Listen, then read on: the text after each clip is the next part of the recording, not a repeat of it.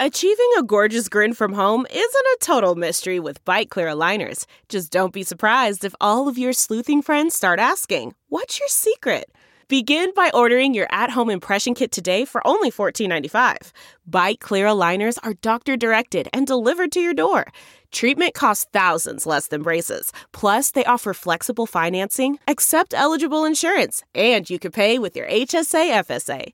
Get 80% off your impression kit when you use code WONDERY at Byte.com. That's BYTE.com. Start your confidence journey today with Byte. That's not just the sound of that first sip of Morning Joe. It's the sound of someone shopping for a car on Carvana from the comfort of home. That's a good blend. It's time to take it easy, like answering some easy questions to get pre-qualified for a car in minutes. Talk about starting the morning right. Just like customizing your terms so your car fits your budget. Visit Carvana.com or download the app to experience car shopping the way it should be. Convenient, comfortable. Ah. Hello, darkness, my old friend. Have the Tigers on their heels right here. Vaughn. I've come to talk with you again. And that bounces in for the touchdown. Because a vision softly creeping. Adrian Martinez, he knows where the end zone is. Seeds while I was sleeping. The 11th negative play for this K-State defense. That was planted in my brain. Still remains. With the time, and it's picked off. Within the sound of silence. This is the Mizzou-cast. Howdy, Tiger fans. Welcome to the Mizzou-cast.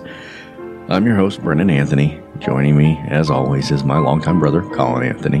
What's up, dum-dums? Not with us tonight is Caleb Bungard, who, if I'm not mistaken, has offed himself. He's actually on a fishing trip, Brendan, but he should want to off himself, as all good Tiger fans should. Yeah, I guess we're starting a little low energy, Colin, but that's to be expected because Missouri's second game of the 2022 season was an unmitigated disaster as we went on the road to Kansas State and lost, I don't know, what was it, 40-12?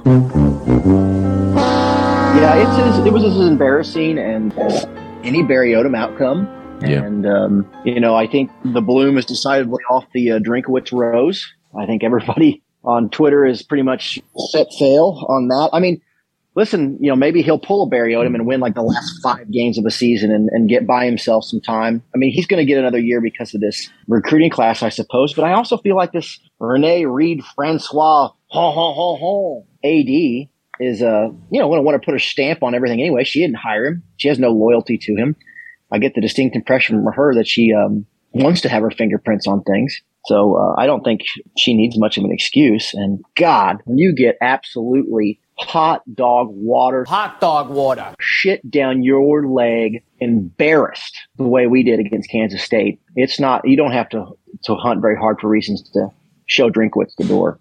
Yeah, well, and I do not think that he will be fired in this year 3. I don't either. But I think definitely the bloom is off the rose, no doubt. And, the thing about it is that this is not the first embarrassing, humiliating, ill-prepared loss that we've had. We've got one every year under the Drinkwitz helm. Frankly, I mean, really, the Drinkwitz years have been no different than Barry Odom. I mean, last year it was the Tennessee game, which we made a big deal about. We had a big tailgate, and it was just, there was no joy to be had in it, just like this Kansas State game. There was no tiny aspect that you could take and say, well, at least there was this. Nothing existed. It just looked like a team that wasn't talented and wasn't prepared. But the problem is we know that they are talented. We know that we do have these highly talented recruits. We do have these capable people on our team. But the chess pieces were aligned in such a way that nothing worked. It was the same way against Tennessee. And, how many of these disastrous no-shows can you have? And the fact is that at this point, we have to realize that Kansas State, a Big 12 program, that should be at least on a level, we should be on a level with. They're not Georgia. They're not Alabama. They're not even Texas or Oklahoma. And they boat raced us. And we have to realize that, we're 7-8 years into, since the 2013-2014 SEC division winning years, we've been 500 at best. And we're hurtling towards a 4-8 season at best right now. We're a fucking poverty program right now. And it's hard to be a Tigers fan because all the insults that Tennessee fans and Arkansas fans throw at us, we can't throw anything back because they're right. And Drinkwitz is a big part of it. And he's got these guys, and we all want to see him succeed. But we're 3 years in. We don't have any semblance of a quarterback except for the freshman who is highly touted, and he's going to refuse to play all season long, as far as I can tell. Basically, we've regressed. I mean, I remember the first thing that gave me optimism for the Drinkwitz era was we came out of the gate and everybody seemed to know what they were doing. The game looked cleaner and crisper. And I was like, hey, look, this is what it's supposed to look like. A coach who knows what he's doing, has everybody prepared. Mm-hmm. And then this happens. It's like, what is going on? This is year 3. Yeah. This shouldn't happen. I mean, I'm not saying we should have won this game. Everybody knows we're sort of in what should be maybe a transition period, but this is ridiculous. And I just question Drinkwitz's personnel decisions as much as anything. I mean, obviously the offensive play calling is suspect, but the offensive play calling, I think, is partially suspect because the quarterback is so suspect. Yeah. And he's got the wrong running back starting. He's got the wrong quarterback starting. Last year he had the wrong quarterback starting, then wouldn't pull that quarterback. Of course, maybe we see why now. But I mean, it makes you wonder on this roster, who is not playing that should be? Because Drinkwitz obviously doesn't know. And in the press conference, Brady Crook's my quarterback. Fuck you, buddy. This is Division I college football. It is not play favorites. You don't play Cody Schrader because you're like how polished he is and he's a fucking kiss ass or whatever reason you've jacked off all over him. And Brady Cook, I don't care if he's from St. Louis. I don't care if he's a swell fella. Fuck that. You got a fucking 4-star sitting on the bench who is physically bigger and stronger than any other quarterback you have on the roster. And he's riding the pine because of your pride, because of your stubbornness, because of your ignorance. You're losing, and you're about to lose your fucking job. And I hope your idiot pride and your smarmy bullshit press conferences are worth it. Because you know what? The shtick is worn out, Drink. The shtick is worn out. You're funny and you're glib and eat shit, buddy, because you better start winning some fucking football games. And I like how Kansas State's coach kind of gave him the fucking hi-hat at the handshake, because Drinkwitz is rubbing sand in everybody's eyes on Twitter when he's winning these recruiting battles. He is being glib to other coaches in the SEC. And for what? What has he proven? He's fucking Barry Odom 2.0 as far as I can tell at this point. He does recruit better, yes. But where are the results? They better start showing up, because I just watched a very middling Kansas State team who really only played 2 quarters of a football game absolutely fucking boat raced us.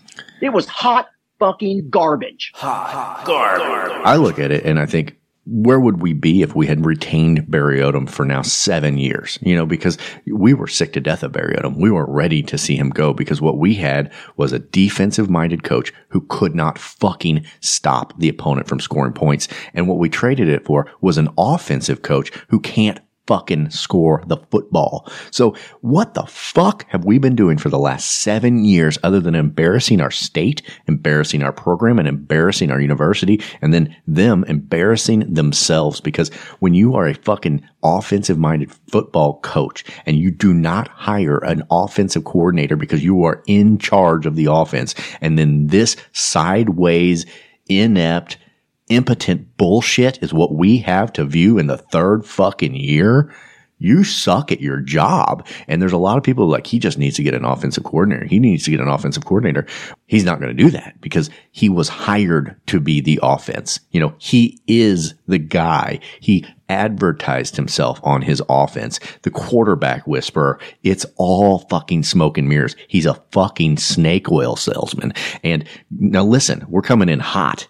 And maybe things can turn around, but it does not look like it will. It does not look like it will. We have horses in the stable. If Sam Horn were to play, if he were to throw it to Luther Burden, if somehow we would fucking put together an offensive line that could hold the fucking defenders at bay somewhat better than a colander can hold fucking spaghetti, then maybe we could win a few football games. But I don't see the coach willing to do it, and I don't see the guys on the line able to do it. So, it starts there too. Our fucking offense and defensive lines have been terrible. You can't do anything unless you win in the trenches, and we cannot win in the trenches. So when we come and drink this hard and it's only 2nd game of year 3, it's because what do you see that's going to turn anything around? What do you see at the end of year 3 or the beginning of year 4 that makes it any better? Because I don't see anything. Sort of the same thing we said to the Konzo lovers and the Odom lovers. It's like, listen, I'm not rooting against our head coaches. but show me what I have to root for. I mean, because beyond a recruiting class, Drinkwitz has showed zilch. And, and he came in as this offensive mind, quote unquote.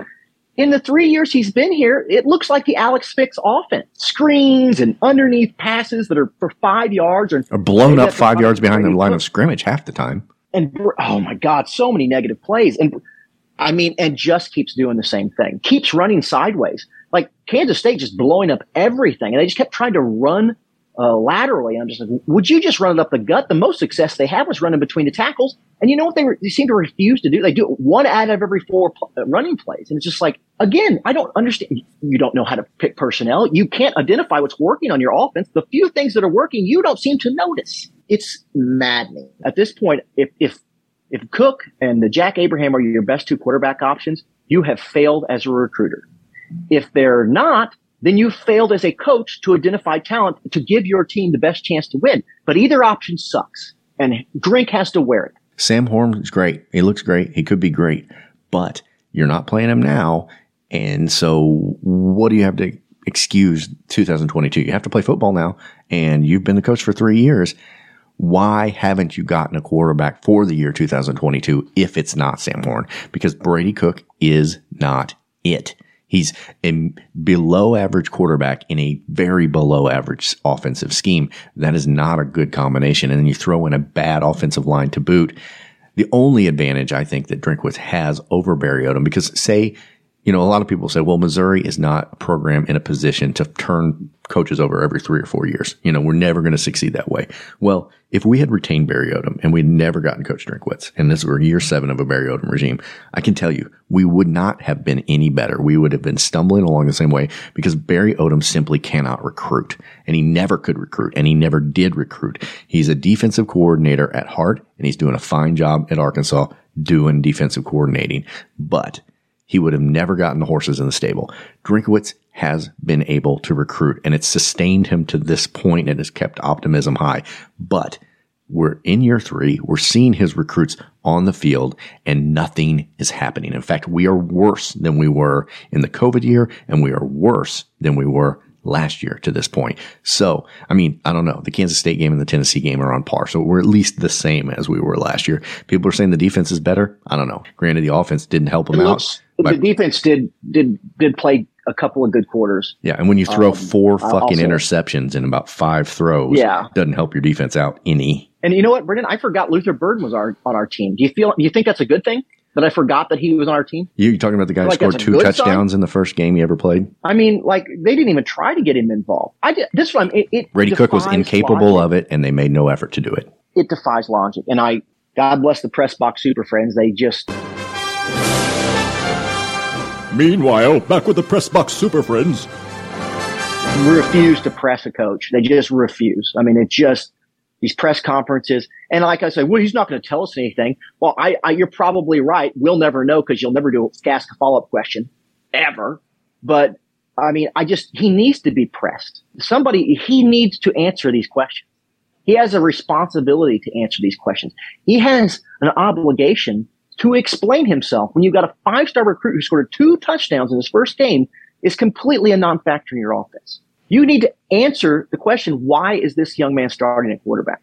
You need to answer the question, and why is, oh God, I'm exasperated.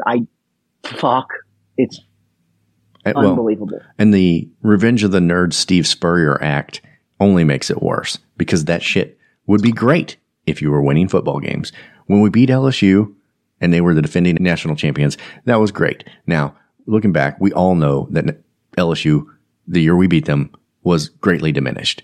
We still should chalk that up as a win anytime we beat the defending national champions and LSU. But it wasn't Alabama in their prime. It wasn't LSU in their prime. And the jokes and the shtick, it's all fun then. But when you fucking suck and you suck hard, your jokes fall flat. And every time the other team makes fun of you for being a nerd or this or that or the other, it's not funny anymore, or you're not getting into their skin anymore. They're just right, and you suck. And right now, he just sucks.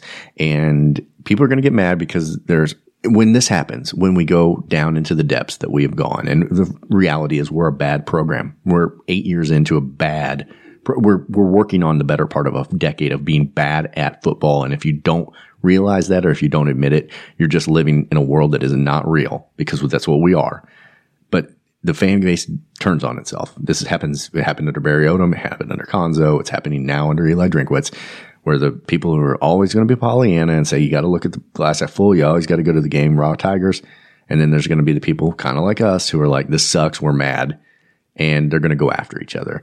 But the reality is you can be mad at the coach and still want him to win, and that's where we are. That's where we were with Conzo, and that's where we are now. And I want him to turn it around. I want to be 5 games down the road and be like, man, we came in too hot. We were too reactionary. We were wrong, because we'll say that. We have in the past. I'm not officially calling for his job Me yet, either. I'm officially putting him on notice, like, you've lost me, buddy. Mm-hmm. Like, you have time to figure this out. Your recruiting classes, you have time. It's a second game of the season, but getting absolutely worked by Kansas State with Martinez at quarterback, buddy, you lost me. It's over for you and me if you don't start winning some football games. I'm going to be out for blood. Well, at the very least, whatever was left of the honeymoon period is fucking gone now. You know what I mean? Like, officially turn on the hot seat meter, because it's not flaming hot right now, but it's warming up, and this is how it works. It doesn't start out firing them out of a cannon. It starts out this kind of talk. And it's not talk about reactionary fans. It's legitimate complaints from people who are watching embarrassing football. Like, there's no joy to be had from it. It is going to be a not fun college football season unless you decide you're going to watch another team. Watching Missouri is not going to be fun. And that's all I've ever asked. I'm not asking for a national championship. I'm just asking for competitive play and something to enjoy. And we're not getting it. And it is embarrassing. It's embarrassing to be a Mizzou fan right now, because anything Kansas State throws at you, you have nothing you can throw back at them, because they are right. And that fucking sucks. It wasn't even competitive. Like, I'm sick of it being embarrassed. It's one thing to lose. It's another thing to be embarrassed, to be shamed. We were 7-point underdogs, not 36-point underdogs. I don't want to be. If I told people right now I do a Mizzou podcast, they'd be like, why? They would laugh at me. What a colossal waste of your time. Yeah. And I can't necessarily argue with them, Brendan. Yeah, it feels like a waste of time. It's like having a podcast about a venereal disease at this point. Like, you're welcome to this week's McClapcast. The gonorrhea. Yeah. Welcome to the gonorrhea show. Let's talk about the drip coming out into your dick. McSyphilis. The thing is, too, Colin, we've been discharge. Hot discharge. We've been complaining for 20 minutes about this team, and we've almost exclusively complained about the head coach. And I think that is telling, too, because Brady Cook is a bad quarterback, or he's not a D1 quarterback. That's just a reality. We've seen it. It's a fact. We're never going to get anywhere with Brady Cook under center. That's a reality. But it's the guy who put him here, and it's the guy who calls up the schemes who's at fault. And, Drinkwitz in his press conference said, I take full responsibility. The thing is, it's like, yeah, of course you do. Who else is at fault? It's all on you, guy. We have players. Thanks for taking responsibility for the thing you're responsible for. Yeah, it's like robbing a bank and being like, hey, you know what? This was not the teller's fault. It was me, the guy with the hood and the gun. This was on me. Yeah, you're the guy with the gun and the fucking ski mask. You're the guy who did it. What's really disheartening is he says Brady Cook is my quarterback in that press conference, friend. That definitive statement after watching that game, he's like, he's my quarterback. He can't throw a forward pass beyond 10 yards. When he does it, it's a complete crapshoot. If he accurately throws a 30-yard pass, it is complete luck. He's throwing it in the general vicinity, and maybe it's like me throwing a 30-yard pass. Like, I can throw to the right and or left, but if I'm going to get within a 5-yard circle of the guy trying to catch the pass, it's kind of shithouse luck. And that's sort of the way I feel about Brady Cook as a quarterback. But the thing is, too, it's just like this offense that we have set up. Is it just bad because Drinkwitz knows he has a terrible quarterback, or is Drinkwitz just not good at? I mean, the worst offense we've seen. I think it's very, very obvious that the offense, though it may not be great, is being modified to fit Brady Cook's very limited abilities, which means Drinkwitz realizes he has very limited abilities and yet refuses to take him out of the game. Just gonna build a game plan that hamstrings us around a quarterback that the fact is we probably have a better option on the bench, and he refuses to play him. He refuses to play him.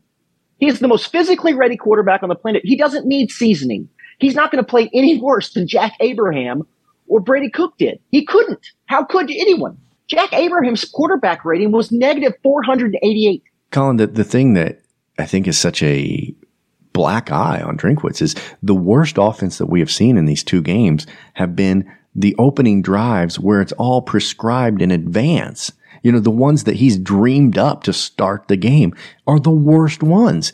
So it's like his game plan for, and in this game where we had God blessed him with an hour to right the ship and figure out what to do on 3rd and 13. And 2 plays in, coming out of the fucking weather break, Kansas State scoring a fucking touchdown. And I mean, what are you doing? And it just speaks to him. Maybe he doesn't know what the fuck he's doing. The other thing that is infuriating, what you're alluding to with the fact that he's calling for Brady Cook to be his quarterback, is that we have been embarrassed so many times from Eli Drinkwitz now and Barry Odom in the past.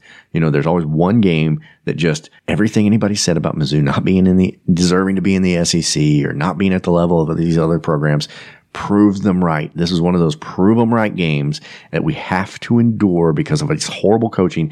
And for whatever, is it their ego? Is it their ignorance? Whatever it is, a good coach or a coach who wanted to who had the balls and aggression to win would do something radical. You know, like make a radical move to change the direction of the season. Is it radical to play a 4-star quarterback who is physically more ready than anyone else on the roster? It would be I don't feel like that's radical. It would be the most radical thing any coach has done at Mizzou in the last 8 years, because what they do instead is just double down and lose harder. You know what I mean? Like the most radical thing Barry Odom did was burn a playbook, you know, against Auburn.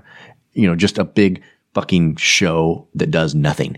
Now, Drinkwitz, he's just like, he doesn't make any adaptions. He's just like, we'll just lose again next week. We got Abilene Christian, who we will beat, you know, and we will look better against. And we'll, no doubt, some of the people will walk back their anger when Luther Burden does something amazing against Abilene Christian. But then you know what happens? We get into SEC play and all of that dries up right away again. And we're going to fucking embarrass ourselves against a Georgia team that destroyed Oregon, who is an infinitely better program than we are. We are just going to be fucking housed by them. And they're not the only ones. Kentucky is going to destroy us. All these teams who I thought 50-50 we could steal a game from. We were overly optimistic. So anybody saying that Mizzodcast is coming in too hot or they're cynical or they're jumping ship, I mean, we thought we were going to fucking go 7-5. You know, we were saying 8-4. We were looking at beating Kentucky. We were looking at beating Florida. And look at where we are now. Like, fuck, we won't win. I mean, at some point on this show, we're going to have a conversation about how the basketball and the football program get to this point.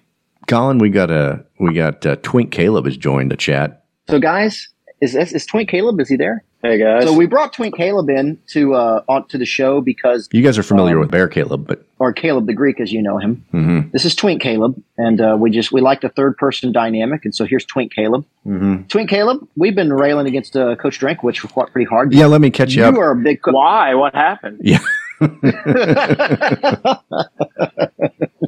Little confused. Oh. Yeah, so in case tell us your thoughts. Yeah, we decided that the game wasn't good, but maybe you have a different take. Well, I get a Saturday off every 6 weeks, and Drink owes me one, to say the least. I was pretty pumped up about that game, and I've been depressed ever since. That game made my penis sink up inside my body. Yes. I think Caleb literally texted me today that he hasn't been able to achieve erection since. No.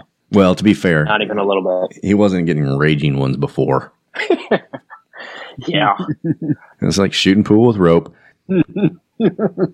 Yeah. So I don't know. But basically, I'll catch you up, Caleb. We've been bawling out the Tigers for 20 minutes, but we focused most of our rage on the head coach because, you know, surely the players were terrible and did bad things, but almost all of the fault belongs at the feet of Eli Drinkwitz because I don't have to explain it. You saw the game. Yeah, I don't know what you have covered and what you haven't, but I get the vibe that Brady Cook can't throw downfield, but I want Brady Cook to prove that to me, not Drink just not letting him do it. Yeah. That was so hard to watch. Did you see in the press conference, Caleb, that he said that Brady Cook is his quarterback? Not sure You're why. going to get a chance to see more of him. Yeah. Well, at least we Jack only have a came 4-star in up right away. Yeah. Yeah, I want to see Sam already. Yeah. I'll be honest. When they brought in Abraham, I was like, oh, good. I was like, this could be one of those moments where we're like, all right, it's going to be undeniable that this is a better quarterback. We need to stick with this. And the guy immediately starts throwing fucking interceptions like 2 out of 3 passes. Yeah. Yeah, like an inmate throws hard-ons. I mean, he is just slinging it, to the other team. The first pass, he throws an interception. He literally throws it 3 feet behind a guy from 6 feet away. I'm just like, he was the Stevie Wonder meme that you see on Twitter every time someone comes out and throws 4 picks. Well, I know you guys are upset now. I just want you to know that as the season goes on, we only have to face the number 1 team in the country, the number 9 team in the country, the number 15 team in the country, and the number 10 team in the country. And that's not counting Auburn at Auburn. It's not counting. Did I add the number 18 team in the country? I mean, at this point, we got to go on the road to play South Carolina. I don't know how we can beat any SEC team, maybe Vanderbilt. And Vanderbilt is now a question mark in my mind. And I think that might be overstating it because Vanderbilt is bad at football. And but they look better this year though. Yeah. And Kansas State is legitimately Kansas State's going to go 8-4, 9-3, but they're not fucking Alabama and they're not Georgia. And we shouldn't be boat raced by them. Yeah. The boat race part is the part that is hard to swallow. Yeah. And the Arkansas fans who have been Hobo come. The Arkansas fans who have been up our ass for the last year because they have goldfish memories. I mean, they're obviously going to win this game this year by a lot. And the 5 straight years of beating Arkansas, that shit's over. And all of their bluster about Sam Pittman, the perpetually sweaty, fat piece of shit. It's just going to prove them all right. It's just going to be horrible. And it just makes it fucking horrible to be a fucking Mizzou fan. Yeah. If you could trade Sam Pittman for Eli Drinkwitz right now, would you? Yes. In a heartbeat. I mean, I was a big fan of Drinkwitz until about the second offensive play yesterday. And then I was like, it's going to be a long season. Yeah. I mean, really the only person in the country who I would take maybe Drinkwitz over at this point is Scott Frost. God, that guy's. Well, hey, we've been on here railing against the Tigers, our beloved team, for 25 minutes. Why don't we take our first break of the day, come back and hear what some of the fans have to say, because we got a number of voicemails, and I have a feeling that not all of them were upbeat. Anyway, this is the Mizzoucast.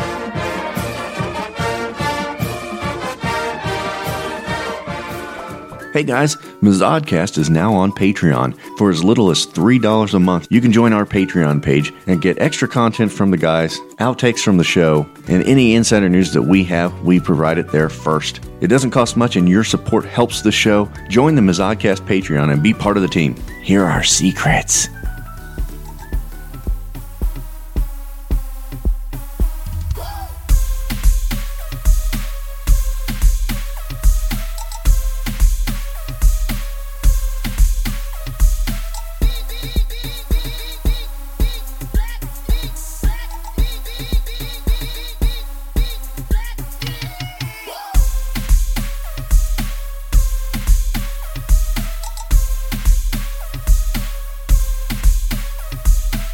And we are back, and let's just get right into the mailbag because we have so many messages to play.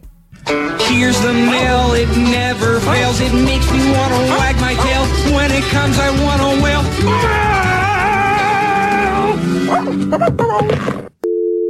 What's up, fellas? Trevor Rennie here from Washington, Missouri. It's currently 13:30 left in the first quarter. Mizzou's running all over K-State's hot garbage of a defense. Hot garbage. Oh, boy. I'm just calling since K-State's band director seems to be a big KU fan now and won't let them give a big FU to KU. So I would just like to say, fuck Kansas as always, MIZ, baby. This was an early call because Yes. Yes. We were up 3-0 at one point. Let's see if it takes a different turn as we go on. Fire Drinkowitz. Okay. Yeah, it did. It did. Yeah, we've gone quickly different directions. Hey y'all, Case from Missouri here.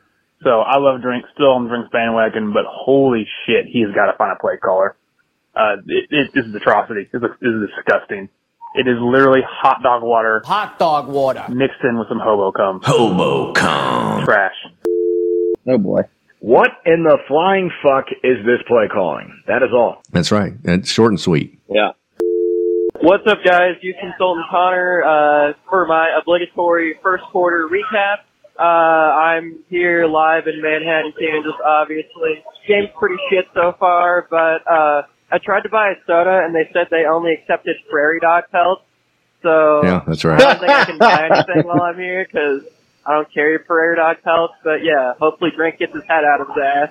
Yeah, you can't convert that on Venmo. Let's be honest, though. Youth Consultant Connor's probably still young enough he can trade sexual favors at a Kansas, vendor and probably get whatever he needs. Yeah, there's truck stops Somebody between owes here and Connor Clinton. gas money. That poor guy. Let this sink in. We're a lot closer to the Vanderbilts and the KUs of the world than we are the Kentuckys and K-States.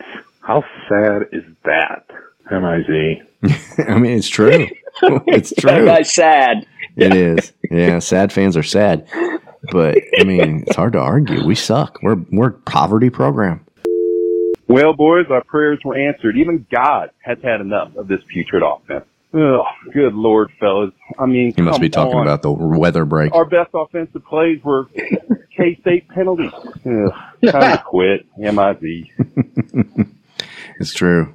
Yeah, Kansas State was kind of penalty happy early on. I'm like, we can take advantage of their mistakes. And I was so naive. I have a cousin that's very close with God, and he has told me multiple times before, God does hate Mizzou. So yeah, well, yes, that's a true. well-known fact. Yes. So you've had a conversation with the Lord Almighty, and he told you that he hates Yeah, Mizzou. he sent Mizzou to hell, and then he's going to shit on us from heaven is mostly how it went.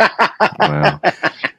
When God came back, I did not expect him to take the opportunity to shit on the Missouri Tigers. I thought maybe there was going to be a whole Armageddon and the righteous were going to go to heaven. I didn't know he was going to troll Mizzou. Big Bill Self fan. What is this? That's the call. That's it. Yeah, that's the sound of me having an orgasm getting fucked by this play calling. Oh my God, what the fuck? It's like watching dial-up porn. You know it's there. You know it can be good, but you know you're never going to get to see the money shot. Fuck me, M-I-Z. It might be the best analogy of the entire season. Sure. You know it's there. You Only know. 90s kids know.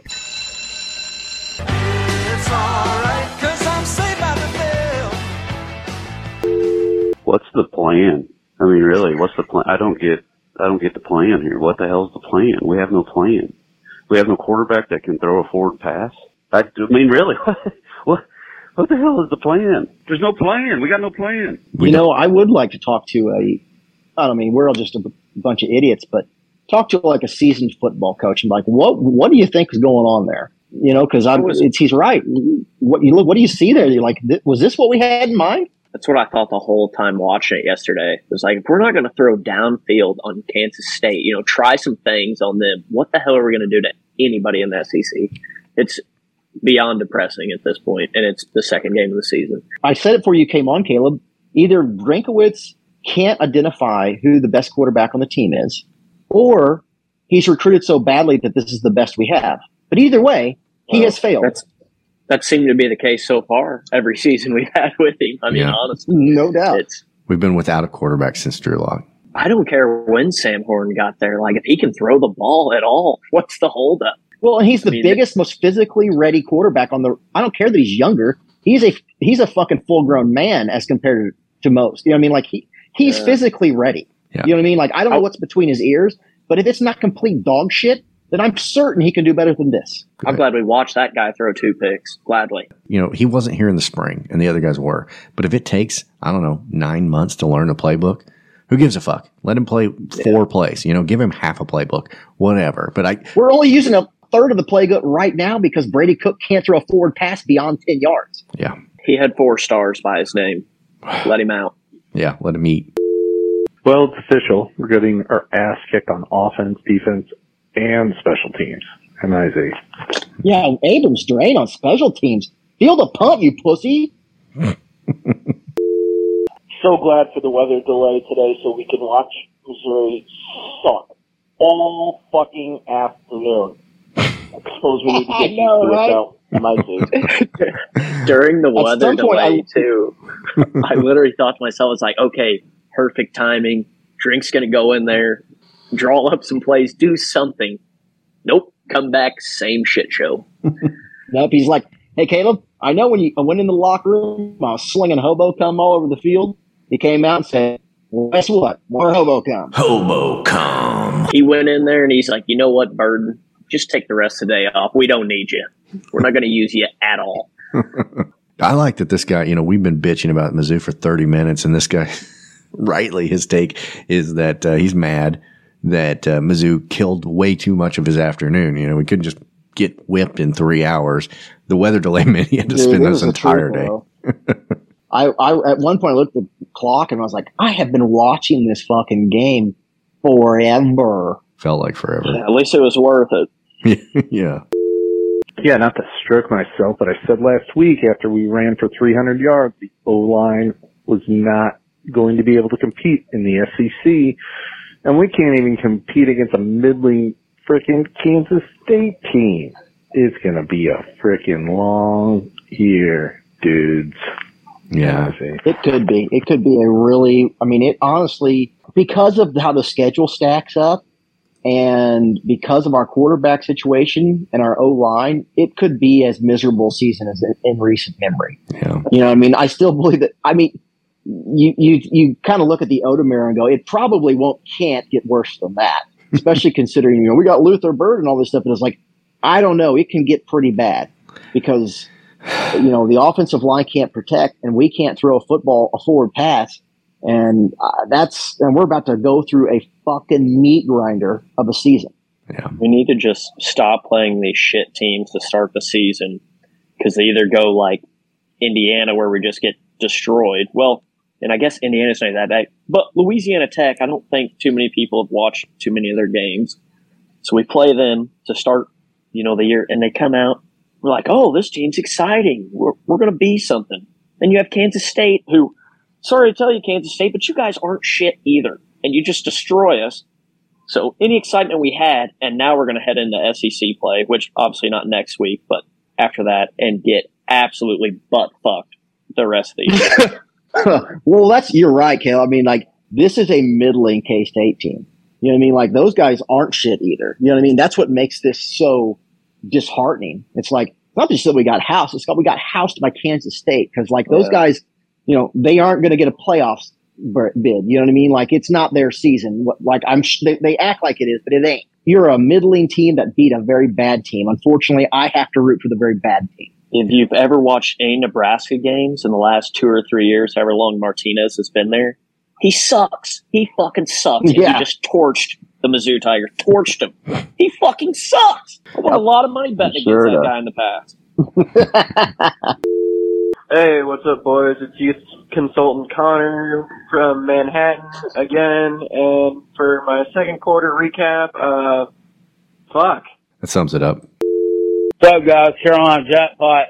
It's halftime of y'all's game. This is after the lightning delay. Scott Frost reject looks like he's dragging his nut across you like nobody's business. Hate to see it, because I thought that if you guys held Drop a Deuce Vaughn in check, that you'd be able to win this game. Looks like you're doing that, but you're still not winning the damn game. Don't worry, though. KJ Jefferson is dragging his own schlong across our faces today, too. Y'all get that smoke at the end of the year after Thanksgiving. MIZ still ZO, me, and you. I think Carolina Jackpot's being nice to us. It was worse than that. Hi there, this is Pee Wee football coach. Just wanted to let Coach Drink in on a little secret. The punt returner can catch the ball.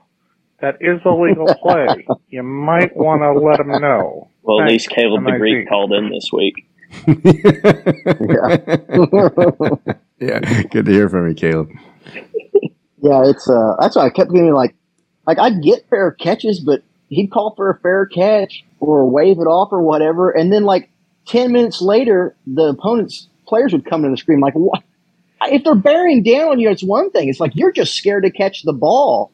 I can't remember the receiver under Odom. He did our returning. Somebody, I'm sure there are many Mizzou fans screaming it right now, but anyway, he did the exact same thing. Like, he was super duper scared to actually catch the ball because he was afraid he was going to drop it, and he dropped it several times. But this is just like Abrams Drake's like, nope, I don't want to touch the ball. I don't want to make a mistake. He doesn't. That's what the mentality of this team was like. Here, he's not looking at an opportunity to do something special. He's looking at it as an opportunity for him to mess up, so he better not do any. Like, what a loser fucking mentality. Yeah, this is Marty from Kansas City. Can we get a new fucking punt returner, please? That's twice. You just let the ball go over him, and twice it's gone within the 5. Put Burden back there, otherwise what the fuck are we doing? It's fucking hot garbage. Hot garbage. Yes. Why is Burden? Yeah. I think Drake's afraid to hurt him. I don't know. Because I think Drinkowitz is a fucking idiot. He's a bad coach. Yeah, he's afraid to. Literally, we were just talking about it. You know, he can't choose personnel. His play calling's abysmal, and he's got a guy who was known for running back touchdowns in high school. He literally had double digits in like his senior season or something crazy like that. And it's like, you know what? Let's just not have him utilize this incredible skill that he has. Because I don't know, I've got Brady Cook. Yeah. Who is, just above a palsied 7th grade girl as a quarterback. So who needs that? Who needs the chance of getting a touchdown on a punt? Yeah, Macon, how bad is that dude? That Brady Cook is 2 spots ahead of him? Holy shit. How could he be any worse at throwing the football? I don't know. But it also strikes at me as like, who gives a fuck about Macon? We also have Sam Horn. And like Caleb was saying before, like, why not play him? We've got him. He is on the roster. Fucking play him. People don't play for 4 years. Extremely forgiving to him. And the thing is, he's going to go to the fucking major leagues or something. We're not going to have him for 4 years anyway. Fuck his red shirt. Put him in the fucking game. That's my whole thought. If he's as good as we think he is, he's never going to need the fucking red shirt because he's going to leave anyways. Like, what the fuck?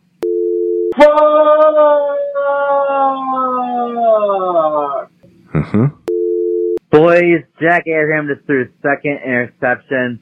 I mean, if we're going to suck this season, let's just get ready for 2023 and let's get Horn ready, because Abraham and Cook are not the answer. You just got to wonder, how did we get here? All these bad decisions have led to this. You know what might be worse, though, as far as the Drinkowitz narrative goes, is he does finally pull the trigger and put Sam Horn in, and Sam Horn just slings it. You know what I mean? Like, are you kidding me? This guy was sitting on the bench and you fucking ran Cook out there the same way we felt about the last 3 years. Well, yeah, Bazelak was terrible last year with he had a hamstring injury most of the year, but Bazelak wasn't great. Don't get me wrong. I'm just saying, but we had Sean Robinson who just actually shit down his leg. We ended up putting Bazelak in, and he was worlds better. Sean Robinson ended the season as a safety, and then last year, I guess Brady Cook has proved to be garbage. So I guess maybe Bazelak on one leg is better. I don't know.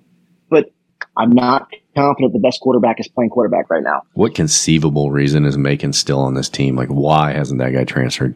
After 2 guys threw a combined 84 interceptions in the span of about 48 seconds, why not give Macon a chance? They bring Cook back in. I'm like, what is the thinking here? Hi, Drink? Yeah, this is Desiree. I know you're coaching right now, but when you get back to Columbia, can you meet me in my office? Oh, yeah, and one more thing. Bring your keys with you, okay? All right, we'll see you then. MIC. Sometimes we get comedians like this, Caleb, and they're terrible. Just terrible. Not gonna play. Oh, it's fine. It's fine. God bless them. I like it. I like when the fans try to be clever. It's awful, but it's not. It's the only thing you had to look forward to all day. No, well, so that's some of those long ones I've left him in because I'm like, well, the guy who left it, he's gonna be happy to hear it, But then I just want to hear you guys laugh at him so bad it'd make their day. Just give it to them. They've already been through hell and back today. I don't know. I don't think I'm being overreactionary when I'm saying we have maybe 2 wins left on the schedule. Abilene Christian and New Mexico State, and anything else would be a bonus, including beating Vandy. There's nothing they've shown this year that makes you think they're better than Vanderbilt. We're the worst team in the SEC. Pretty embarrassing, MIZ. I don't know, Texas A&M That sucks. was a sad MIZ. Yeah. That was a sad MIZ. We need to collect the sad MIZs, make a montage. Yeah, I would say at this point 4 wins is the total. I mean, I said 6, hopefully 7, but now it's definitely 4. You're going to get your cupcakes in Vanderbilt, and that's going to be 4 wins, and not good enough. And I do think we're going to get the Vanderbilt win or something like it. Maybe we'll win one that tonight. We don't think there's any way that we can win. But I don't know. We beat Florida last year and we weren't very good. And after the Tennessee game, I was like, I don't think we're going to win another game. Full stop. And then we did. So I think. Yeah. And so, like 4 is realistic, but 5 seems out of the question. Drink seems to get it together after, his seat gets hot. After Tennessee, I went to Tennessee's game. Holy fuck. Thought we were doomed. Wanted to stop watching Mizzou the rest of the season, and then they turn it around. Can we ever just start a season with the players that are supposed to be in their positions? Can we ever start a season prepared? Mizzou is so hard on the heart. Well, I feel bad for the guys who are listening to this right now who are too young to really remember the Chase Daniels era. Because that's the last time we were really walked they're in the field, tears for lubricant era. Yeah. When was the last time Mizzou was favored in 90% of the games they played? The Chase Daniels era, when we were a fucking kick-ass program. I do think it's my job to say his name is Chase Daniel, and it has been for the last 20 years, and Colin continues. Chase Daniel. There's 2 of them. Yeah. Point being, it's very plural. Point being is that, except when we played Oklahoma or Texas, they said Mizzou's probably going to win this game. And now, how often are we the favorite? Yeah, never. How often have we been the favorite? How often have we been the favorite for the last in a conference 8 game? Seasons? In a conference game. Yeah, in a conference game. Yes. Yeah. It just, I'm sick of this. And like I said, I think when Caleb came in the thing, I don't know if I finished my thought, but at some point we're going to talk about how Mizzou came to this place with basketball and football. Yeah. Oh, I know. And, Colin and I talked about it off the air, and I think I'm taking it in a direction that a lot of people, I've never had really mentioned, but the reality, I think, is the only through line you can say from because 2014 was the year that we won the SEC East the second time. Since then, we've been terrible at football. We have been terrible at basketball in that time. And we've been terrible at basketball before. We've been terrible at football before, but never have both programs been so bad for so long. And on top of that, everything else sucks. We don't have championships in anything. Softball's great. We're not the national champions at softball. In fact, they shit the bed the last 2 years in the College World Series. Wrestling's been really good, but they're not national champions in wrestling. We don't win anything. And our top 2 programs, football and basketball, have been bad. And the only thing that's been consistent is honestly the leadership. And Moon Choi as the president or chancellor or whatever, emperor of Mizzou or whatever he has been, everybody knows he's super interventionist and is meddles in everything, and everybody hates him. The staff is leaving in droves, but he has meddled in, of course, the selection process, and he's overseen the worst era in athletics in Mizzou's history, on top of just destroying the university ad hoc, literally demolishing the historic buildings, the history of the university, but he's destroying the athletic program. And I think if he just stepped aside and let the people he hired do his job, maybe we'd improve. But I'm looking to the top, man. He's sucking it. That's what I'm alluding to, Brennan. It's the only thing that is, at some point, there's a problem on the whole when nobody can have success at any level in any sport. And you got to start moving up the ladder. And like I said, Desiree wasn't here for all of it. Drink wasn't here for all of it. Konzo wasn't even here for all of it. Who has been here for all of it? Exactly. At some point, the buck stops here. Yeah. And like you said, it would be easier to look the other way at the university president or whatever, Grand Poobah, whatever name they have for him. It'd be easy to look the other way, but he has this, like you said, this reputation of putting his fingers in everything. athletics is a disaster. I mean, unmitigated disaster. And when is he getting pegged for it? Because I think it's now. Yeah, it's time. Maybe they're like, oh, you can't fire a guy because of the sports programs. I'm like, because he's ahead of the whole university. It's like, well, yeah, you can when you know he's the reason, when you know he's the one that's got his hands on the rudders of everything. Yeah. So I don't know. Like maybe we're crazy, but it's something has got to change. Yeah, something stinks in Denmark. Hey, what's up, boys? It's youth consultant Connor here with my fourth quarter recap. I'm going to be honest. I didn't see much of the game. There was like a 58-year-old man who tried to fight me for literally no reason. Even other K-State fans were on my side. His bitch-ass friend knocked my glasses off. But, yeah, we suck. Alcohol is bad. Hobo cum. Hobo cum.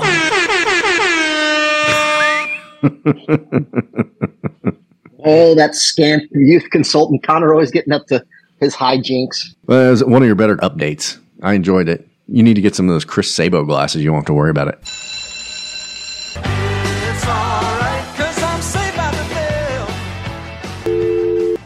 Listen, I'm not being reactionary or like exaggerating when I say this, but we have that letter school next week, and then how many wins do you realistically see after that? Playing like that, with no offense and no defense. Can we even chalk Vandy up to a win? Vandy played a competitive game with Wake Forest today, right? Auburn, South Carolina with Spencer Rattler, like no, I don't see any of those as wins. I mean, we're in for a rough season now. 3, 2 wins? I don't know. I'll tell you what, if we do go 3-9, I may be at that point. I do say get rid of the motherfucker. Yeah, 3-9. Fuck that. If that happens, fuck him. Well, I'll tell you what, and Kansas just won a game. Sorry for spoiler in Kansas news, but Kansas right now has a better record than Mizzou. You know, talk about salt in the wound. Fucking Kansas winning. I would love to see Mizzou at least put up some points. Yeah. KU is scoring. I'm standing here in my garden and looking at dog turd. And I'm thinking to myself, there could not possibly be better than watching that Missouri performance at Kansas State. Kansas State may well do well in Big 12, but fuck me, that was fucking cunting terrible. I just don't fucking get it. We were shite. Eli Drinkwitz, but look at this, Vandy's going to give us a fucking game. We're just not very fucking good. We need a new OC, and Eli, I hope he's got that hot seat ready, because someone's going to ramrod his asshole if he doesn't keep up with the Joneses, and we ain't the fucking Joneses.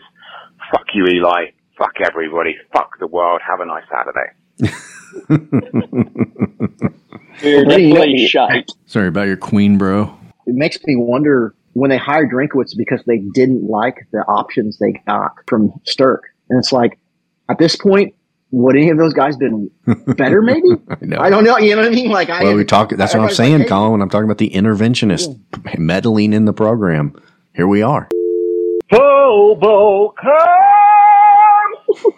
oh my God! Hobo cum. God, farting hobo cum bubbles for a week after that fucking travesty. I'd rather have my ball fro torn out by the roots. That's been less painful than that shit. Oh my God, Drink. Your play calling is absolute hot garbage. Hot garbage. M-I-Z. I like that call. Z-O-U. That brought the right energy. Hey, this is Nathan from Birmingham, Alabama. Ignoring all the crap that happened in the game today, I was going through Twitter and saw that Rocket Nation blames everything on the wide receivers and up to quarterbacks. At this point, I really got to think that they're just a clickbait company trying to get Mizzou fans mad at them and just retweeting them and crap like that. I mean, it's pathetic, all the shit that Rockin' puts out there, and then everyone just kind of agrees with it. Yeah, I don't know if I have the energy to fucking say Rock M Nation is wrong again today. They're wrong every day. Yeah, I mean, they are being aggressively contrarian. It's no longer a well thought out position on something to do with Mizzou sports. It's what can we say that will stick our thumb directly in the fan's eye and get clicks? I think that caller's on to something. Well, I think it's simpler than that. I think that the Rock M Nation, several guys have the keys to the Twitter account for Rock M Nation. And when you see a tweet like that says, "Hey fans, I know it's easy for you to blame the coach or the quarterbacks, but what about these wide receivers?" And I mean, such a bad take like that just reeks of Sam Snelling's fucking dirty fingernails. You know, like that's who tweeted that. It was a Sam Snelling. Anything that is just so disdainful for the fans and at the same time wildly off base in his critique, that's a Snelling, buddy. You're smelling a Snelling. Well, gang, Carolina Jackpot again. It's Saturday evening, and I'm drunk as shit. And I'm not trying to be a mosaic ass whore and take up, the whole fucking segment. But goddamn, I mean, I've watched our game and I watched the end of y'all's game today. Man, fuck, man. I mean, y'all got your ass kicked. I mean, we basically got our ass kicked too. Our score was closer, but both our teams, you know what? I mean, really got a fucking. I mean, I don't understand why we cannot get a little bit more physical, especially at the fucking line of scrimmage, man. That's the damn key to winning some of these damn games against, SEC competition, even outside the damn SEC. It's holy shit, man. I mean, we're just getting fucking ate the fuck up. And, we're not going to be able to go to the damn next level unless we can get some guys who are ready to fucking get mean as fuck and just knock someone's dick in the fucking dirt. I mean, it just doesn't happen anymore. Fucking A. Fuck, man. Fuck. Just fuck, man. It's a horrible fucking day. I mean, fucking A&M. A&M, out state, goes on the road, plays Texas A&M for the first fucking time ever, and beats their ass. South Carolina played Texas A&M 8 times in 9 fucking years. You know how many wins we got? None! And none of them really been even fucking close. And Outstate goes out there 1 fucking time and kicks their ass.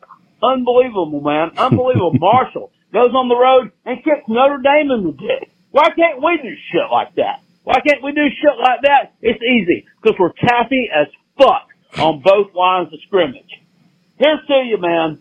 M-I-Z-Z-O, me and you. We need to get these boys in the fucking weight room, get them fucking physical, get them to stop watching fucking porn and streaming that damn shit on their cell phones and start streaming some damn Jack LaLanne workout videos.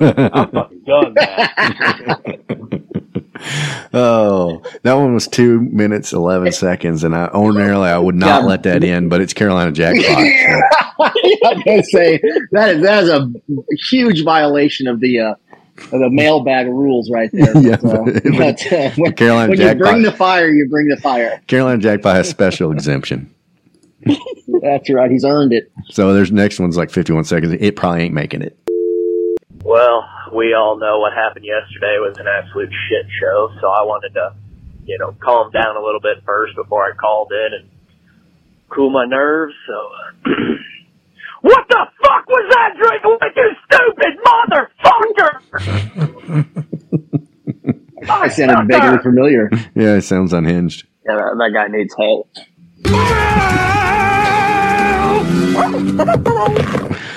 All right. Well, at this point in the night, after we've shit on Mizzou constantly, and they deserve every fucking second of it, let's check in with the rest of the SEC and go around the horn. We break our bread at Waffle House. Our teams are pretty good. We even play some basketball when Jesus says we should. So pour a little bourbon and repeat right after me. We built a church for Saturdays and called it SEC. Loves football. Colin, would you do the honors? I will.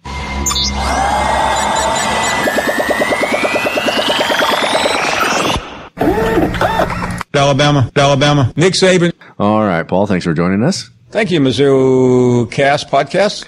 Caleb, I guess you've never met the fine bot before, so, Paul, Caleb. Nice to meet you, Paul. You piece of shit. Que paso? All right, Twink Caleb, you want to do the honors and roll us down the Rolodex of games? Started with Alabama and Texas. I'd put money on Alabama because Texas is always highly overrated, and wow, they should have lost that game. I don't agree. Yeah, that was a disappointing Alabama performance. I did not expect to see it. A team that routinely gets beaten by Kansas gave Alabama everything they wanted. Well, I think what I hated about it was it gave all the Texas fans, like, see, we do belong. You know what I mean? Like, we just gave it Alabama all they wanted. No. Yeah, Paul does not like Texas. What happened there? Like, what the fuck to Alabama? I mean, Texas isn't good. No, they're not. No. And they missed what did they miss? A field goal at some point or something, too? Because going into halftime or something, Yeah. You're right about that. Yeah, it was an ugly football game. I didn't watch it because, we had the Mizzou game, and I just kept flipping back to the score thinking, well, this is the point where Alabama just pours it on, because that's what they tend to do. Sometimes Alabama starts a little slow. Nick Saban's head explodes in a fiery rage, and then they just pour on 50 points and the other team gives up. But that never happened. And I mean, I don't know. I mean, Alabama's, they've dropped off their perch in the top 25, but what does it say about this team? What does it say about Texas? It's fucking week 2. It's hard to know. All I heard about Alabama coming into this season was how this may be the greatest Alabama team yet. Yeah. But, they've got everybody on both sides and this and that, and then they win by 1 point to Texas. Unranked Texas. Yeah, it's hard on All overheated, yeah. Yeah. That kind of talks hard on Paul, Caleb. Yeah, you can't talk about Alabama doing bad too much. Paul Feinbach will not. It overheats. Sorry. It will overheat. Yeah. Sorry, Paul. You gotta fire it back up. It is crazy when you think about how many they've got a whole team full of Luther Burdens. God, what must that be like? They use their Luther Burdens too. It's crazy. Yeah. I love it. What would it be like to be an Alabama fan, though? You know what I mean? Think about how cool that would be. You're right about that. Man, if Mizzou is that good, God, those lucky bastards. We have to do this podcast about constant hobo cum level misery. Hobo cum. You're right about that. You know it, Paul. Anyway, Alabama won, but barely, and didn't, as good as the SEC looked, winning 13 of 14 in week 1, mostly against dog shit cupcake teams. It was not the greatest week for SEC teams. We got Arkansas. They were at home against South Carolina. They won 44-30. This game convinced me that we're going to lose to both South Carolina and Arkansas convincingly. That's what this game showed me. Yeah, I You're think right about Arkansas is that. the real deal. Yeah, Arkansas does look good, but South Carolina hung with them enough. Spencer Rattler may not be the next coming of Peyton Manning, but he's got to be better than Martinez for Nebraska, for Kansas State, and that guy worked us. Yeah, Spencer throws forward passes too, so he's got us beat. It's going to be tough. So Arkansas climbs the rankings in the top 25. Who's next? Wake Forest beat Vanderbilt at home 45-25. Yeah, and Wake Forest is ranked. Well, that 25 points sure does look nice. It is scary because Vanderbilt put up more of a fight than Missouri did. You have to think Wake Forest may be a better team than Kansas State. So, I mean, we just don't look in any way competitive on any level against a team that is in any way good. Vanderbilt's been running the ball well, which is terrifying if you've been a Mizzou fan for the last 5 years, because a guy that can run will run all over us. Next, Appalachian State came into Texas A&M, who was ranked 6th in the country. Yeah, how about and that? beat them by 3, 17-14. Jesus Christ. How did that happen? How does that happen? I don't know, but it makes me happy. I mean, I think going into the season, Jimbo Fisher and Nick Saban were measuring each other's dicks and, having these pissing matches about who was stealing recruits or who was paying recruits, or, both of them thought they were going to be hot shit. And Alabama sneaks by Texas, and A&M gets beat by fucking Appalachian State. Like, what the fuck? It couldn't happen to a better guy. Jimbo Fisher, obviously rape enabler, piece of shit. Yeah, love to see it. Love to see it. Well, then Tennessee got in a good old-fashioned barn burner with Pittsburgh and won it in overtime 34-27. Yeah. Tennessee is good at football. It is sad. I was really hoping when they went to OT that Pitt was going to fuck up Tennessee's day because, Tennessee hates us. They think we're pieces of shit. And of course, now we know we are pieces of shit. But self-loathing. Yeah, I'm there. But they have no respect for Pitt. You know what I mean? Like they went into this game and like, fuck Pitt. And so it would have been great to see that happen, but it didn't because nothing went right Saturday. Yeah. I just want to point out that Josh Heupel, he used to be on our coaching staff. Yeah, I heard something about that.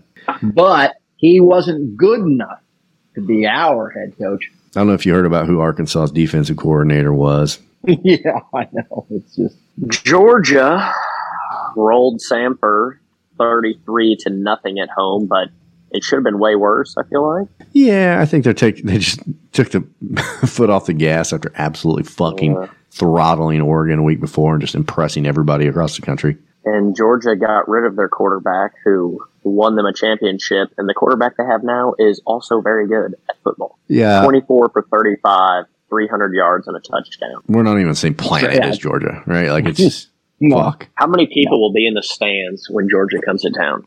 I wonder how many people are going to be in the stands next week.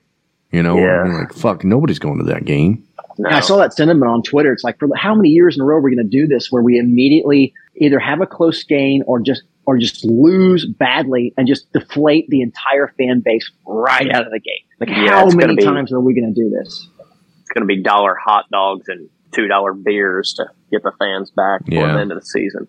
The only thing we have going for us is penis measuring robots for the fan experience. Yeah. Well, and those trough toilets. But, like I said, that scares away a whole segment of the fan base that have small pickle syndrome. That's right. The SPS community is not going to the games anyway. Yeah. And then you start losing and the rest of the fans can't show up. That's right. The people with average size pickles don't want to come anymore. Then we had the good old Kentucky Wildcats, ranked 20. Haven't heard about them. They rolled into Gainesville and beat Florida 26-16. Florida was back for a week. Yeah, Kentucky looks good, and Florida doesn't. And it's sad because this would be a year where you'd be like, oh, it'd be fun to fucking rock Florida's world, but we won't. They'll beat us. You can't do that without a quarterback. I'm almost certain of it. Ole Miss had Central Arkansas at home, where they won 59-3, and I did not know Central Arkansas existed, so I don't really have anything to say about that. There is nothing to say about a 59-3 game. It's almost like a 40-12 game. There's nothing to say about it. I was going to say, I think Missouri State might have beat Central Arkansas last week, so that tells you the level of competition they're usually locking horns with. Auburn, who used to be good at football, won 24-16 at home against San Jose State. I believe they're terrible. Yeah, that's the thing. It's like I said at the beginning of the year, we're going to beat Auburn. And people were like, oh, slow your roll. And they were right. I should have slowed my roll. Yeah, like you slow your roll, motherfucker. I told you. But I still hope there's a chance. Well, it's because Harsin is perpetually on the hot seat. Like, I know Auburn. I don't know if Auburn's a blue chip job. I think at one time it was certainly looked at as one. Maybe it is. You know what I mean? But it is an attractive college football coaching job on paper. But who wants to coach there? Jesus Christ, they turn on their coaches in such a vicious way. Like, literally half of the boosters will be actively trying to remove you to the point of like overthrowing the government with a coup. You know what I mean? Like, and you've got a coach around that. You know what I mean? Like, if you get 3 years, you are lucky. I mean, I would not want to coach there, not for any amount of money. And maybe that's relevant to Mizzou fans from the standpoint of, if Drinkowitz ever does have success because he's got Auburn blood in his veins from the past, he would be one of those guys that if Drinkowitz actually lived up to any of the hype, Auburn would immediately pick off. Well, it looks like Ashford for Auburn. I don't know if he's a running back. He had 7 carries for 61 yards, but he came in and he threw the ball 3 times, had 1 completion for 1 yard, and also threw an interception. So he is already better than Abraham. So they do have us beat there. Next game, LSU just destroyed a team called Southern. Mississippi State went to Arizona, where they won 39-17. And I think Arizona's still bad at football. They were last year. But I also don't know anything about Mississippi State. They're not that good. They also have a coach that likes to have a shtick in Mike Leach. But at least Mike Leach is funny and has won in the past. Yeah, Drinkowitz just comes off as kind of a douche.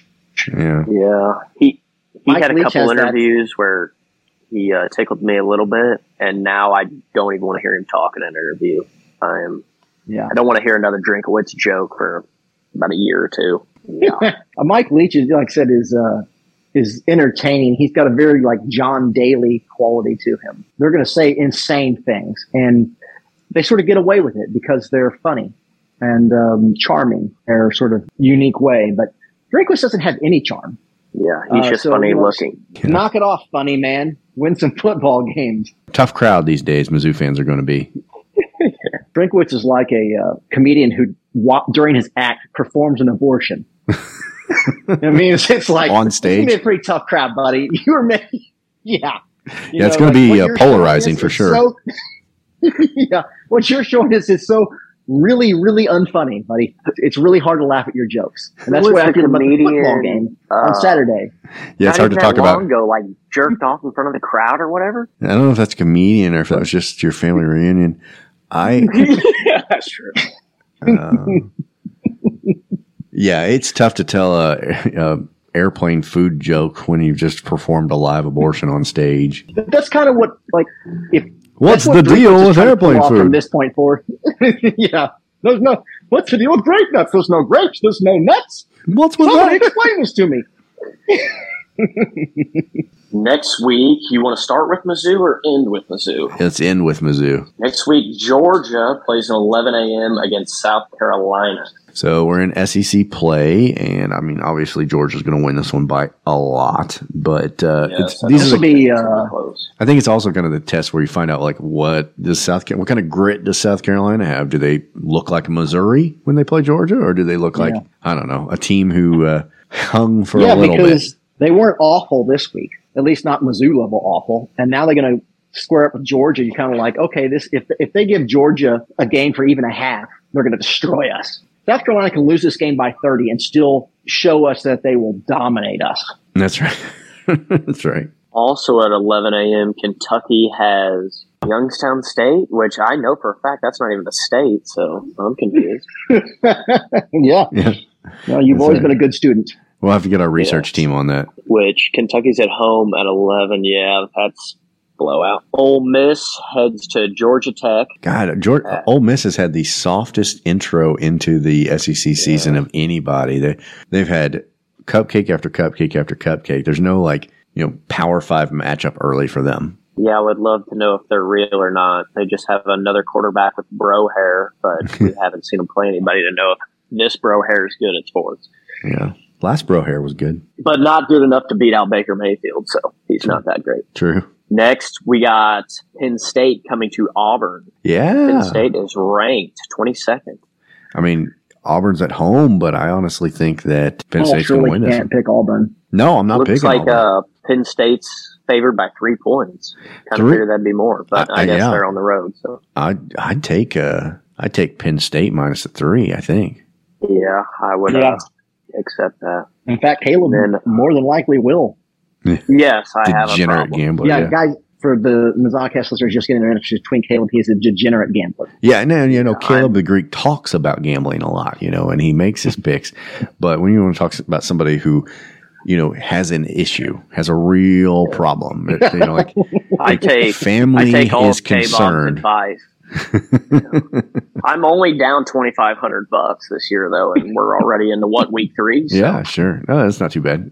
Glad to know you're pacing yourself. I'll be back. Next, we have Vanderbilt traveling to Northern Illinois, where they are not favored. Really? Illinois, 1.5, which is kind of surprising because Vanderbilt, in my opinion, does not seem that bad this year. And Northern Illinois, I've never heard of. Yeah, that's right. Well, here's the thing. Vanderbilt, that's their second fucking road game in 3 weeks. And they're not in conference yet. Like, who laid out this shitty schedule for them? Hawaii was real barn burner. Nothing like watching that at 11:30 at night. Yeah, well, I mean, that was solely so that their coach could get a free trip to Hawaii. I mean, we know what that was about. He deserved it. Next, we have Alabama is at home playing a letter school, UL Monroe. Yeah, can we talk about the fact that Nick Saban is going to literally destroy the souls of Louisiana Monroe's entire athletic program after the shitty performance against Texas. I mean, you really want to go up against Nick Saban after a bad game against the Texas Longhorns? It's yikes. I do not want to. I mean, I don't like being a Mizzou fan right now, but Jesus Christ, sorry, Louisiana Monroe. Thoughts and prayers. Yeah, they're favored 49.5 points. That's not enough. If there's any Harry Potter fans out there, there's a scene where like Lord Voldemort is sucking the blood out of a unicorn in this forest. That's a visual representation about what's about to happen to this team playing Alabama. It's not going to be great. Next, Mississippi State is traveling to LSU, where Mississippi State is favored by 3. A little surprised by that one too. Well, LSU is bad at football right now. I mean, I would love to. They bounced back this week, but I don't even remember who they played this. Oh yeah, Southern. Never mind. Yeah. I guess that makes remember? sense. We talked about they played.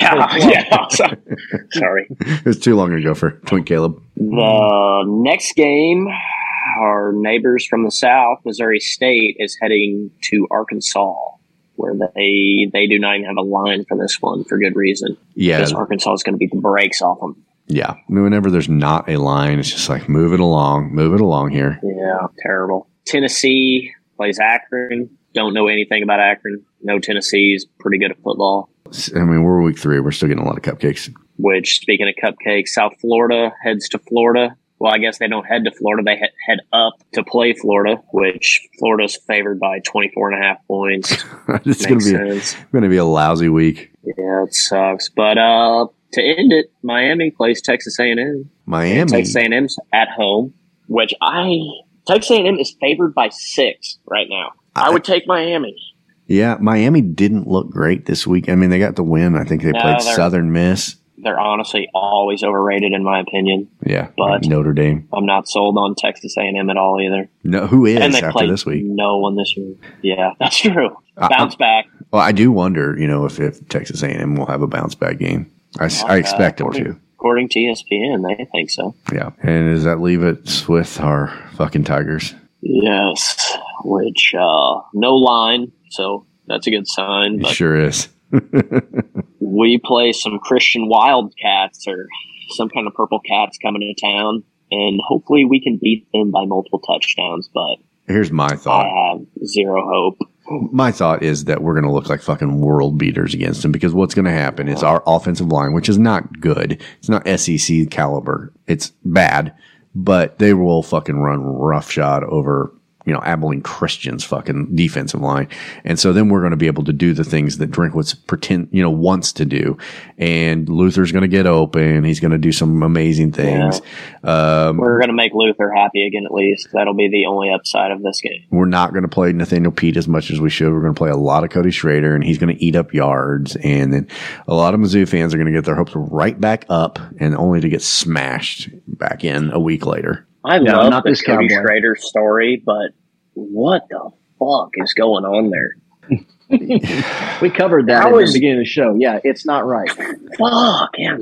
Holy shit, yeah, I can't get over that. I'd love for him to be the best running back we had, but he ain't. Oh. Anyway, Around the Horn is just as depressing as everything else this week, it sounds like. Yes. I'm a sad clown.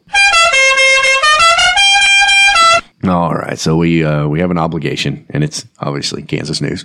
Well, I always heard there were 3 kinds of suns in Kansas: sunshine, sunflowers, and sons of bitches. This is Kansas news. Alrighty, our first story of the day. Kansas town holds unique connection to royal family. I'm just going to start out this story by saying, no, you don't. No, you don't. I don't know where we're going with this, but you don't. You have no connection. No yeah, one in but the you could imagine. Yeah, maybe you could think it, but there's no way. I'm going to take a poll of everyone who's in the royal family, and I have no idea who they are, and none of them will have heard of your town. Kinsley, Kansas. While millions around the world remember Queen Elizabeth and the impact her legacy left, one story not widely known is a unique slice of history connected with a small western Kansas town. A U.S. Navy pilot from Kinsley named Earl Spencer Jr. married, then divorced Bessie Wallace Warfield, a woman who later went on to marry King Edward VIII. That marriage into Britain's royal family, Warfield's third, came with some scrutiny. The Church of England and tradition was you couldn't marry a divorced woman, especially when she had 2 husbands still alive. Edward would advocate the throne for Warfield and would be succeeded by his younger brother, George VI, Elizabeth II's father. George died at the age of 56 in 1952. That's when Elizabeth took the crown at age 25. If it hadn't been for the divorces, maybe Queen Elizabeth wouldn't be the queen, Weaver said. Records show Spencer, born in Kinsley, Kansas in 1888, was married 4 times before his death at the age of 61. And that is the loosest fucking paper-thin fucking connection one could ever hope to make about a story that has nothing to do with Kansas in any way. Yeah. Our town has a connection to John Hamm because once when he was 23 years old and still living in Missouri, he drove through it one time. That's basically it. I mean, absolutely fucking nothing burger of a story.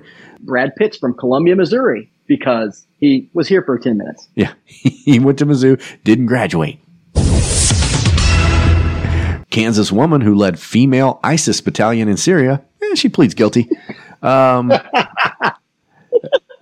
female ISIS fighter from Kansas who led and trained a unique battalion of over 100 women and children in Syria pleaded guilty. Oh, good. I'm glad they have the children in there. To conspiring. That is where ISIS started, right? Was Kansas. Yeah, to conspire to provide support for a global terrorist organization. I just want to throw these words in there. Global terrorist organization in Kansas. One more time, Brendan. Kansas. Global terrorism. Kansas. Global terrorism. Children. Allison Elizabeth Fluke Ekron, who studied biology at, you want to take a guess where she went to college, Colin? Ooh, I don't know. Let's say Kansas. That's right, the University of Kansas in Lawrence with a small K. That she then, as most Kansas graduates do, traveled to Syria and decided to wage a violent jihad in Libya, Turkey, and Egypt, working with various terrorist groups, as most, Kansas graduates do. She joined ISIS with her second husband and then led an ISIS sniper group around the country. And the husband later died from an airstrike. So, again, she's from Kansas. Nice. She's from Kansas, went to Kansas. I wonder if the alumni group at Kansas calls up their alums and says, hey, can you donate some money? I know you're having a lot of success there in a global terrorist organization. Just couldn't be prouder. Could you come back and speak on campus about your global terrorist organization, Kansas Global Terrorism? While in Syria, Fluke Ekron led a group of 100 female ISIS fighters, some of whom were as young as age 10 at the time, training them to use AK-47s, grenades, and, you guessed it, suicide belts. She went to Kansas, by the way, University of Kansas. During Tuesday's hearing, Fluke Ekron, who went to Kansas, claimed she wasn't aware of some of the female fighters she was training that were minors. She didn't know the 10-year-olds were minors. She went to Kansas, saying that we didn't intentionally train any young girls in suicide belts, Kansas. Some of these women might choose to testify during the sentencing, prosecutors say, adding that they face lifelong trauma because of Fluke Ekron, Kansas graduate from Kansas. During her time with ISIS, Fluke Ekron, also from Kansas, discussed plans for terrorist attacks on U.S. soil, including parking a van full of explosives under a shopping mall, telling one witness that any attack which didn't kill a large number of people was a waste of resources, the University of Kansas graduate said. She was arrested in Syria and taken into custody in the United States in January, where she was charged with providing and conspiring to provide material support for ISIS. She's from Kansas. When Judge Brinkma mentioned that Fluke Ekron had quite a few children, asking if they were the reason she might feel pressure to plea, Fluke Ekron broke down in tears. She faces a maximum of 20 years in prison. Her sentencing will be held on October 25th, and she is a Kansan from Kansas and went to Kansas. And ISIS. Kansas, in case you were wondering. Those are the two organizations she thinks most highly of. This is a story. University and ISIS. This is a story I can really sink my teeth into. You know what I mean? Like, it is the Kansas news I needed. I think it's the Kansas news we Yeah, all needed. And then I do think we got to take a turn to football, and it's going to be tough to just say this because we were embarrassed. I think our entire self-worth was diminished by this Kansas State game. We had to come to terms with the fact that we're a terrible, terrible athletic program and a terrible football team. And what could make things worse? What could possibly make things worse?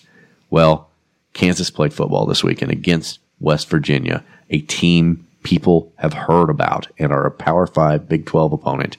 And in overtime, Kansas defeated West Virginia 55-42. Kansas had a wonderful victory for them, and we got destroyed by Kansas State. Another Kansas team. Kansas fans are walking on sunshine right now, Brendan. I know. And we got beat by a team also from Kansas. I mean, I can't think of a turn of events that could possibly be worse in the football realm. Lollipops and rainbows over there in Lawrence right now while we suffer. The only thing that could make me any happier is the thought that an ISIS terrorist was arrested this week or charged and has deep, deep roots and ties to both the state of Kansas and the University of Kansas. That's all that I can take. That's the only thing that can keep me sleeping tonight. And that's been Kansas News. Well, guys, do you think there's any way that we can even give out a Kirk Farmer's Hair Award? I was just looking at the stats and I was like, nobody did anything. Nobody did dick. Should we just shelve the Kirk Farmer Award this week? Because it's like, you got to earn it. Like, Kirk Farmer's hair is immaculate. It needs to be earned. It's not given. We've never done that. Never we shelved can give it to Mevis. We've never shelved it. I mean, I'm saying that we break precedent here. How many targets did Bannister have? Because they call him Mr. Third Down, but is there a reason we only play him on third downs, it seems? Because the guy seems to have pretty good hands. Yeah, if he's good for 11 yards every throw, I don't know, maybe try him on first down. Yeah, I'm confused with that one. I don't know. It's almost like Drinkwitz doesn't know what the fuck he's doing. Yeah, I don't know. I'm leaning towards shelving the Kirk Farmer Award this week as an unprecedented move just to speak to how badly they played. But, I mean, Colin, do you want to go a different direction than that? Oh, man, that's some heavy stuff. I don't know. That's makes me sad. It does. I know. Mevis is still big and beautiful and perfect. So he did everything perfectly, and it's sad that we have to give it to him, but I think we should give him the golden fleece that is. He deserves a better team. Kirk Farmer, yeah. All right. Yeah. You want to give Harrison Mevis, the thicker kicker, the golden fleece? It's only right. I guess so, yeah. All right. Well, let's do it. Mevis, it was a rough week for the Tigers, but congratulations. You are the Kirk Farmer's Hair player of the game. By default. I guess you're the winner by default. Default! Woohoo! The two sweetest words in the English language. Default! Default! All right, and now it's time when I think we'll probably be able to come up with somebody because it's a world of douchiness in college football. It's time for the TJ Moe Douche of the Week Award. Douche of the Week. Anybody got any douche suggestions? I'm going to vote for Jimbo Fisher. Okay. Because Jimbo Fisher threw a fucking hissy fit, bitched and whined about Nick Saban and stolen recruits and boo fucking who, and bragged up how his own program and recruiting and just was the biggest fucking drama mama all off season, and then comes out in the first game and absolutely shits the bed against App State. Fuck you, you douchebag. Like, it's the same reason I'm mad at Drink. All that shit. Yeah. And then you just absolutely hot dog water it down both legs. Hot dog water. That's my vote for douche of the week. I like it. I mean, I'll take it. Yeah, I can get down with that. So, all right. Well, Jimbo Fisher, congratulations. You are douche of the week. All right, guys. It's been depressing. It's been deflating, and we have to play more football. So much more football. There's like fucking 10 more of these we have to get through. And it's going to be awful. Yeah, and I'm just ashamed to be from Missouri. I'm ashamed to be a Missouri graduate. I'm ashamed to be a Mizzou fan. I'm humiliated to be owning apparel for the University of Missouri Tigers. It's awful. Well, it did cost the company some money because I've been eyeballing this hat online, a Mizzou hat. It's one of these like do-it-yourself companies. It's not an official licensed, Mizzou product. Yeah, it was just, and I was like, I like that hat. I like the Mizzou one. I might buy that hat. and we lost to Kansas State. It's like, fuck that hat. I do not need to spend $30 on a hat for anything Mizzou. You know what I mean? Like, fuck that. Yeah. Well, they're giving it away now. That's right. Yeah. Much like tickets to Abilene Christian. Ain't nobody going to that stadium. And I don't want to hear Rock M Nation bitch and moan that people didn't show up. Fuck you. Yeah, they've given you fucking no reason to go to this garbage fest. No, they really haven't. They really, really, really haven't. All right. Before we go, I do want to thank Twink Caleb for joining us in Caleb the Greek's stead this week. I know it's been a tough one to jump in the band. It would be really nice if we, had a surprise win over a road opponent from the Big 12, but that didn't happen. So, Caleb, thank you for sitting in with us. Yeah, thanks Caleb. For having me, gentlemen. We're going to keep trying to force Caleb to come on the show. But between two Calebs, we got to be able to get a Caleb on the show every week, right, Brent? You would think. Yeah, and if you want to hear his thoughts, just go to Caleb with a K, Kalebj, Payne, Payne, on Twitter, and be sure to friend the guy. He wants to hear from you. Yeah, Superfan Phil, if you're listening, follow Caleb immediately and start sending those sexy feet pictures. That's right. Yeah, if you got any warts, he'd check it out. So yeah, he'd love to see any anal fissures you guys might have. Just send him a direct message, private message him. His private just messages are Twitter open. Profile to private. Yeah, his private messages are open, fellas. So send those dirty pics his way. Get in those DMs, baby. That's right. All right, guys. MIZ. Yo, you. Go Tigers.